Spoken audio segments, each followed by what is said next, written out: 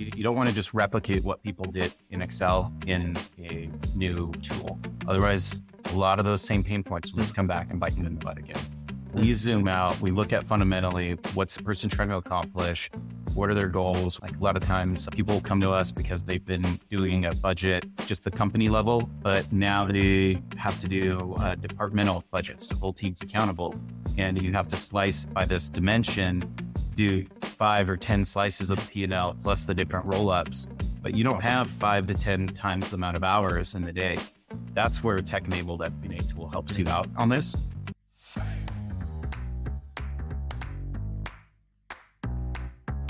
Hello and welcome to Tech for Finance, where we help finance professionals leverage technology to level up their lives. I'm your host, Adam Shilton, and today we're joined by Martin Zych, CEO and co-founder of Giraffe, a trailblazer in financial modeling and analytics. Martin's journey in finance has been remarkable, from his foundational experiences in accounting and financial management to leading roles in finance at several venture-backed companies. His knowledge in finance combined with a passion for technology led him to establish Giraffe, where he's now significantly impacting how small and mid-sized businesses approach financial planning. When he's not building Giraffe, he's a dad to 2 kids, a fan of Seattle sports teams, and also loves outdoor activities like hiking and snowboarding. But before we start, if you like what you hear today, make sure to subscribe to Tech for Finance on your favorite podcast platform and on YouTube. And don't forget to sign up to the free newsletter over at techforfinance.com. But it's great to have you on today, Martin. Yeah, thanks for having me. Appreciate the time. No worries. So before we started, you said your founder story was quite interesting. So I can't not ask that question. So over to you. Yeah, Tell us how it all got I'm going. CEO, co-founder of Giraffe, a company, we're a financial modeling and planning tool. And it's a complete misspelling of the word giraffe. You just kind of lift the V and then F together. So it's G-I-R-A-V. And before this, I used to do fractional CFO work, and I've helped tech startup companies conceptualize their ideas. I've worked with all these brilliant product people, engineers, salespeople, to take their idea, put it into rows and columns and dollars and cents, and figure out like how big can this business get? How does it work? What are the levers on the business that we can do? So I got to do, you name it on the vertical, we probably did it at our firm. And by the time I raised venture capital for Giraffe, that was the 17th time that I had raised in my career. So got to learn a lot. And from those learnings, a lot of that is kind of what's the inspiration as we built up this platform and put all those best practices in a code. Very good. And you mentioned rounds of funding there. You've obviously been through that process quite a lot. Any sort of tips for people that are going through that process at the moment? Anything to focus on, anything to shortcut what I'm sure is sometimes a bit of a stressful process? This market's a pretty tough one. We see the news about venture funding going down and all of that. I think even when markets were good, you had to do a lot more meetings than you normally think you have to do. I think when we did our seed round and we were just like an idea and a couple $1,000 in revenue, I think I did like 100 face-to-face meetings in 2 weeks, and I would just drive from coffee shop to coffee shop people. So if you're in the middle of that process, just, keep on grinding, have at it. And, once you get one believer, the rest will start snowballing in. And if you're in a later stage company, it is doable. There's tons of founders making it happen. If you're creating something valuable for your industry and your market, it's still happening there. It's just a little bit tougher right now. Yeah, very good. Cool. So obviously focus of what you do is FP&A. So that financial planning piece. And there's a ton of information online, obviously, modeling in Excel and all that sort of stuff. And I don't want it to turn into an Excel bashing session. That's not what this is about, right? But I guess from your perspective, and you can talk around maybe some of the things that you're doing different at Giraffe, is, when people think about FP&A, it is more than Excel, right? So how do people need to change that mindset And say for people that haven't got a background in FP&A, they might want to get into FP&A, what can they equip them with themselves? How can they think differently and not just think, right, well, I'll just do some models in Excel? And then Excel is a great tool, and you can do a lot of stuff in there. But if you're working in FP&A, the end outcome that you want to achieve is being able to help your teams make smart decisions. And if you've done that successfully and quickly, you've succeeded as an FP&A person. You can do that on in a spreadsheet. You can do it in a purpose-built tool. You can draw it on a napkin. If you can do the math, great. You've done it. You can faster. It's even better. So I think every tool has its purpose, and there's different ways you can approach these things. And you mentioned the fractional piece earlier. So in the position of a fractional CFO that's juggling multiple clients, I'm guessing data is an issue, right? Especially if you've got clients that send you data in Excel and that sort of stuff.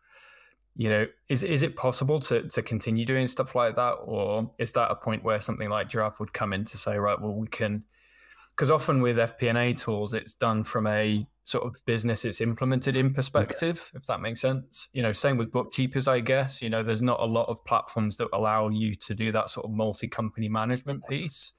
Is that something that you've thought about, given your fractional CFO? Yeah, the first part, you need to have your house in order. So having clean books is really important. If you're using QuickBooks or Xero, NetSuite, Sage Intacct, you've got to get the best, have that clean, because you can't build FP&A on top of a shaky foundation. So once that base is in there, tools like Giraffe and others, we can bring in that data automatically and start, building your model. Think of your accounting system as almost like the backbone of your model that you will then start extrapolating out for your pro forma financial statements and any other kind of smaller models that might be feeding up into this main master model there. And I've been having some discussions around this recently. So obviously, fractional CFO services, bookkeeping services, the people that run those sorts of businesses are looking to scale and looking to provide more value, right? I guess maybe forgetting about systems for a second, I've been asked before, or I've had discussions before about companies that are able to deliver on the operational stuff. So, they can keep the books, and, they can make sure that, the reporting's done and all that sort of stuff. Do you have any recommendations for the insight that businesses are looking for from either a fractional CFO or even the internal accounts, right? What's that differentiator that maybe allows people to say, right, well, we've leveled up now. You're not just getting an operational person, you're getting some people that can serve you insight that you wouldn't otherwise have. What is your I think the really big one is a lot of times when people first try to do FP&A, they'll just take their numbers out of their income statement and then they'll say, okay, we're going to grow 50% this year, or we're going to grow 30%. And they just, put their finger in there and they're like, that's what smells right. But you can't magically grow revenue 50%. What actually has to occur is a series of actions that will occur in your business, and really being able to unpack the drivers of what's underlying those assumptions is really key. And when you unpack those drivers, that's there's an activity to this. And now you can start laying out the thought process. If we do A and B, and maybe there's a KPI C, which is some efficiency rate, then D will occur. And those kind of discussions and bringing them to light, making them really easy for especially the non-finance people to understand with this unpack there. That's kind of the first key step to making this easy and working with all the different teams. And when you empower your teams that way so that they think about it as drivers for their different parts of the business, then you can just spin stuff up faster or slower based off of the resources you have, based off of people, maybe process improvements that you want to do in certain initiatives. That's where you start really creating value as an FP&A person. And, and you can do this in, if you're working in-house in FP&A at a regular company, or if you're a fractional CFO, you've got many clients that need to do this on that side. So You talked about drivers there, and as I say in the podcast quite often, I don't have a financial background. I'm not a qualified accountant or anything like that. So pretend I'm an idiot, right?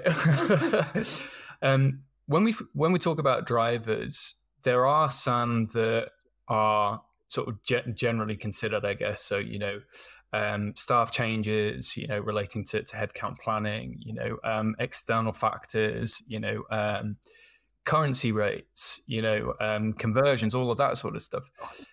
What are sort of hidden drivers? Is there anything sort of underneath that people might not immediately think is a driver that they can access in a tool or they can model for? Have you got any that you see come up that are maybe drivers that people hadn't really thought about before they started getting deeper into FP&A? A big one, obviously the headcount related ones is fairly straightforward. A lot of times when you're doing your operational expense planning, like 80% of your costs is people related, and a driver off of that. Your benefits is a function of how many people you have, your taxes is a function of salaries.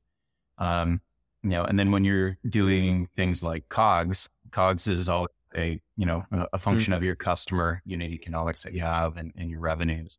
I think there's a lot of hidden ones underneath the revenue modeling side that can be very interesting though. And this is where a lot of times people need some help on like, how do you plan revenue? Cause it's so hard on, what is this sales goal we're going to have and how to unpack this? And I like to kind of unpack that by thinking, like I mentioned, if you've got a goal to grow a certain amount and you don't understand all the drivers to get there, think about here's where I am at point A, here's where I am at point B. It's out here on the chart. Lay out on the, draw it out on a wall or in a list. What are all the activities that would have to occur to accomplish this, and kind of and if you have to daisy chain them together, but like an example, you might have a sales goal, and that might be a function of how many salespeople you have, and then they have a quota. Take a haircut off of that quota because there will actually be there's just naturally turnover, and if you just say, hey, I've got 10 salespeople and they sell $1 million a year, that will be 10 million more in revenue. You're going to miss it 9 times out of 10. But if you take that haircut off of that, now you've got this driver for that. But then what's going to happen is really quickly, I've seen this commonly for a lot of companies, they'll take that sales forecast and they actually, what they don't think about is the lead gen. Do we have enough leads to feed all of these reps? And maybe actually it's right to scale down a sales team, or maybe you have enough where you can hire a few more. And if you start unpacking that, now you've got, a series of activities that your marketing team can start working against. And they know if I need to sell this amount of customers and this many units, over the course of a year, I need to get this much web traffic going on, and let's drive some activity on that. Those are the kind of strategic discussions that really help you start meeting these different plans. And when you unpack that extra layer underneath there. It can be a nightmare though. So I've got a background in sales. So the whole marketing qualified lead to sales qualified lead to opportunity type conversion stuff is part of my daily vernacular, if you like. But it's valid. But again, maybe you can shed some insight here, right? And I've seen some posts recently about it on LinkedIn in terms of the interplay between finance and sales. Not necessarily from a revenue planning perspective, but from maybe a sort of a bonus and commission perspective. So how can finance support sales in making sure that the comp plan and the bonuses are fit for purpose, that they keep people happy, obviously alongside budget and all of that sort of stuff. But ideally, whoever heads up sales needs to feed that information to finance in line with their experience of what they think likely conversion rates are, right? Does finance need to push hard on that? So you've said there, if we want to produce a proper model, we need pretty good data from that perspective, but sometimes sales is a bit wishy-washy, right? You don't necessarily have that clear-cut stage by stage. So how much ownership do we think finance need to take in actually getting to I think those there's a numbers? big influence you can do, because the way you then structure it on the finance side can actually drive behavior on those sales teams. So if you're talking about comp plan stuff, even simple things like, do you incentivize people, for example, to get annual prepays versus month-to-month contracts? Maybe the annual prepays have a big discount, so some of the reps like having the month-to-month because they get, their quota set for as a function of, the annual recurring revenue or the total contract value. But it might actually be better to take a 20% haircut per customer if you could get it prepaid annually, at least for the business. That's something that the FP&A team can team up with the sales side, and be able to influence a lot of operations there. Because, if you get a bunch of prepays, maybe then you can get more money into leads to then get the reps actually more deals and make it better for them. That's, a simplified example of one that we see commonly day to day as people kind of think about, how they can influence comp plans. And I'm guessing we're now at the point where we can model multiple scenarios, right? So this is if we did a load of prepay, that's then potentially how much cash we might have in the bank, so that we can then push that into marketing, as you've just said, in the way that you described it there. How do we make sure that we don't get fatigued? Whether it's a dedicated tool or whether it's Excel. So when we talk in terms of that, forecasting rhythm, obviously we need to get a balance. So, we don't just want to create one forecast, hang our hat on it, and then not touch it for however any months.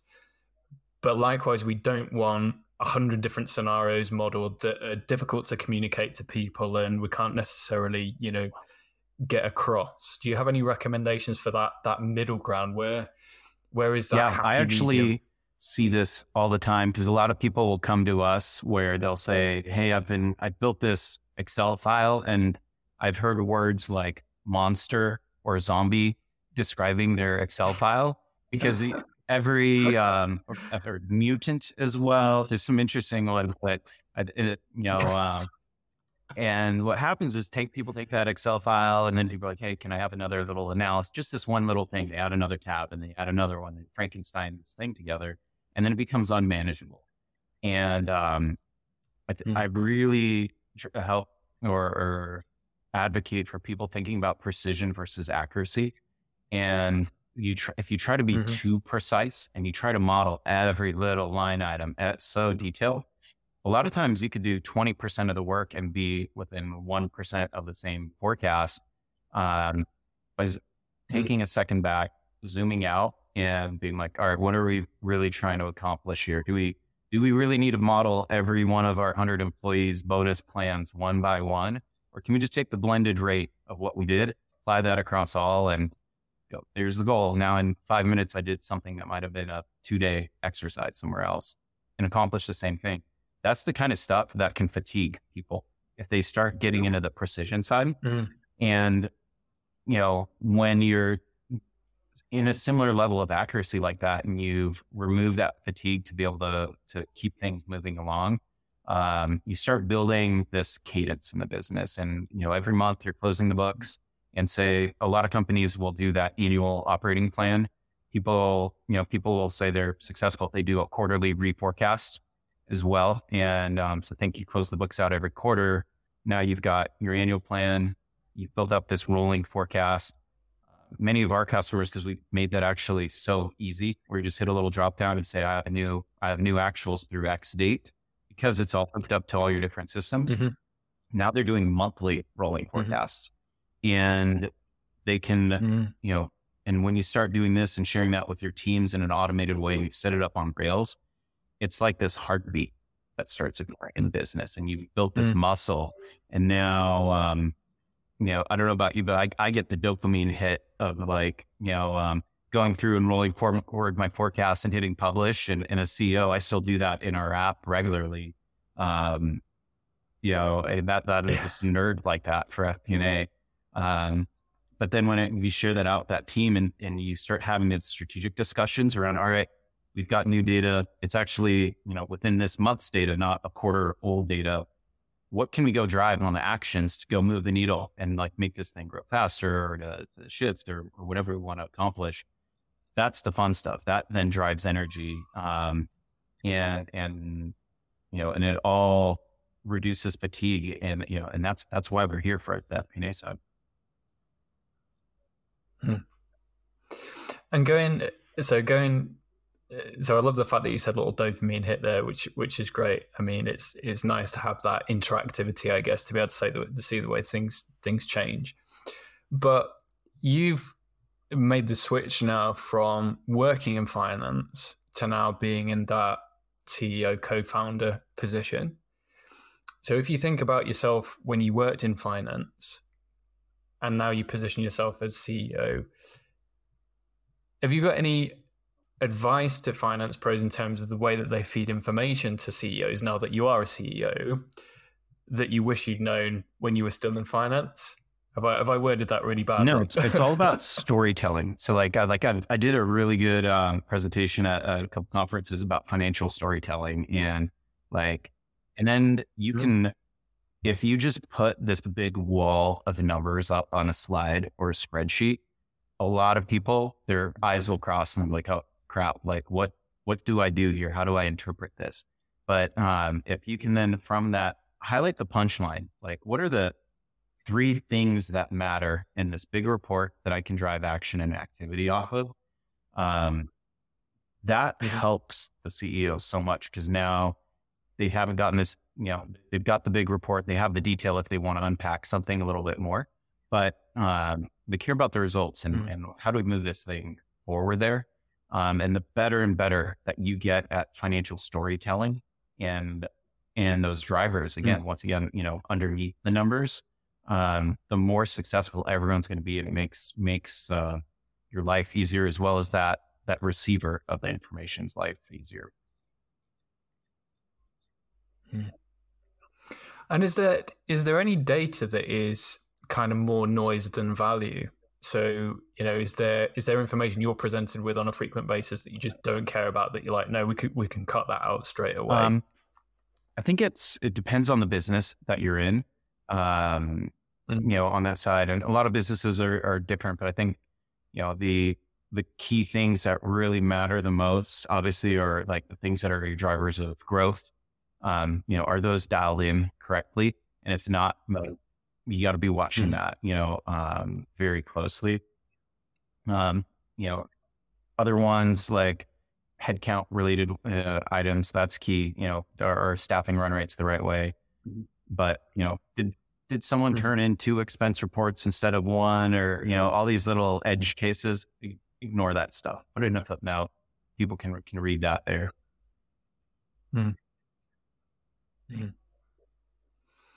Yeah. So as you say, it's focusing on the more impactful stuff, I guess, okay, fine. So taking a step back again, I think your words were, when people come to us, and use the example of, monster, zombie, Frankenstein spreadsheet or whatever it happens to be. What's the guidance that you tend to give if they're not in a good place? Yeah. So I know you said earlier, obviously you need to have that foundation right. You need to have data in one place. But is there any recurring themes that you tend to hear about when people come to you that you either think, no, that's not a good fit for using a tool, or you need to do this before you will get the best value out of the what tool? What we'll do is a lot of times we'll unpack like what caused them to get to that point. And then from that, we want to many times avoid, you don't want to just replicate what people did in Excel in a new tool. Otherwise, a lot of those same pain points will just come back and bite you in the butt again. So we zoom out, we look at fundamentally what's the person trying to accomplish, what are their goals, where is their function need to go to as well? Are there new things that they haven't been able to report on? Like a lot of times, people come to us because they've been doing a budget at just the company level, but now they have to do departmental budgets to hold teams accountable. And you have to slice by this dimension, do 5 or 10 slices of P&L plus the different roll-ups, but you don't have 5 to 10 times the amount of hours in the day. That's where a tech-enabled FP&A tool helps you out on this.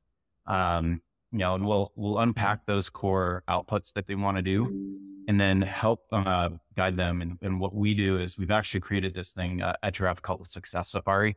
So just love animals and safari stuff though. We actually bring people along this kind of best practice success stairway where you're going through the Success Safari, and it's a path of like, here's the best practices. And we've done this now, our publicly stated number, over 4,000 companies using the platform. We've seen what works and what doesn't work, and we've got these best practices. And if you follow us on that journey, we can make you pretty big successful in your current day job, as well as just make you look like a rock star for your career there at your company. There we go. Who doesn't want to look like a rock star, right? So coming back to joining the dots then, so obviously we can suck in HR data from an HR platform. We can suck in, sales data from a CRM platform.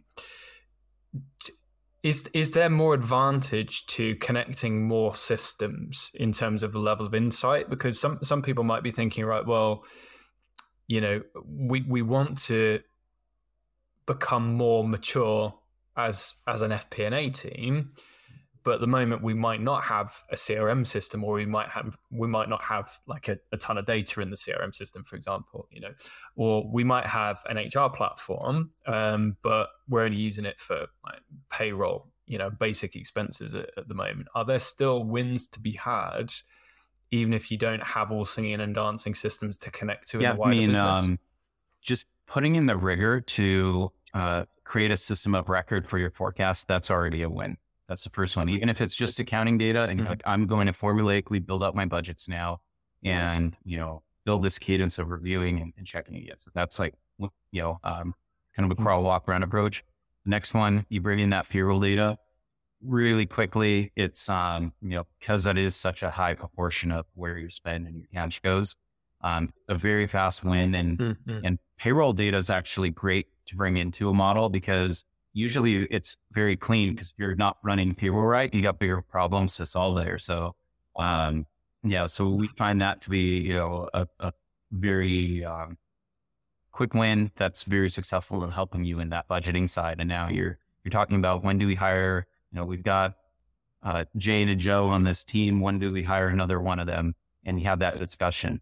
As you get into like the third leg of this, the customer data is really key once you start becoming a little bit more mature of the business. So the small ones, maybe you bring that in a simplified way. And then, as you mature, there's this whole kind of growth curve that you could say.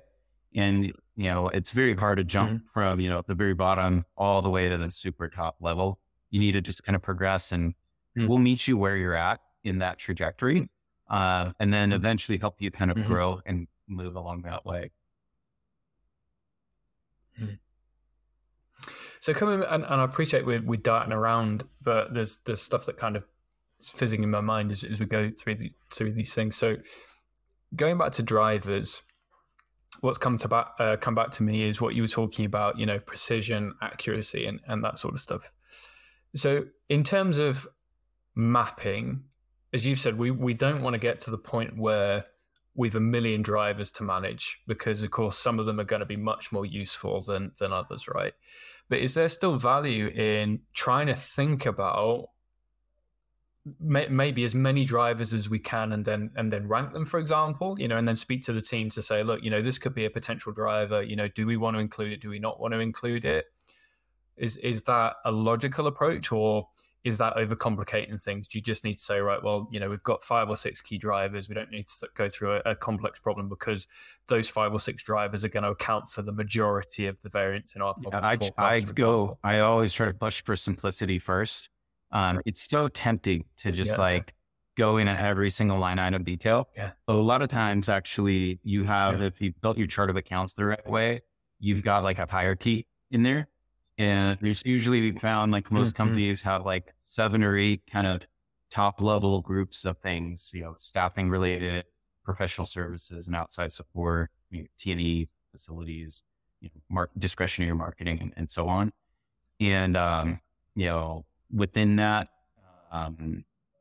it's, if you group it around those levels, you can start telling the story quickly and then unpack the things that are material, like really look at what's material. And do I really need to take, can I plan at this top level account, or do I need to unpack all 10 underneath there? And am I still going to get there?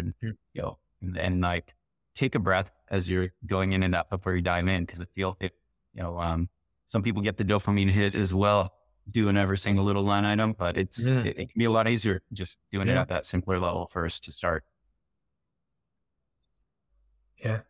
And I was going to say, because some people like can get really into the modeling, right? And as you say, it's almost powerful, isn't it? Where you can go in and say, look, I'm almost predicting the future. If we add in this variable, we can do this, and look at how this changes and all of that sort of stuff. And look how amazing I am with all of my Excel skills and all of the drivers. And again, I'm not trying to take the mickey or offend anyone here, but it is a trap that you can sometimes get caught into, isn't it? And immediately you've lost 2 days because you've had a bit of fun, playing with these different scenarios. So there's no point to that statement apart from, as you say, maybe just allot yourself a time span for getting the fundamentals sorted, and then try and cut yourself off when you feel like you get exactly. Into the like weeds, right? I remember I've had several people even say like, they feel like an artist that's built up this massive Excel, and they're like, look at this thing. It's beautiful. Isn't it great? And then no one else in the company understands how it works. And if that's happening, you're not being successful. You need to build something that if you were to hand this off to someone else, could they actually understand what's going on? And if you've done that, like that's a successful model. So you got to I don't know if dumb it down is not the right term, but like simplify things and get a common denominator that will work both for the finance person trying to get the end output that they need, but that also works for the operational person. The person think about the person sitting across the table from you, and each of those departmental heads, is that, operations manager going to understand this when you ship that to them, or that VP of sales? Will they be able to, whip around a few assumptions and put in their sales forecast? Like, that's success on that side. And the more complex model can feel like you have job security because no one else can, take that away from you. But at the same time, it's a double-edged sword, because you're just going to build yourself into this trap then.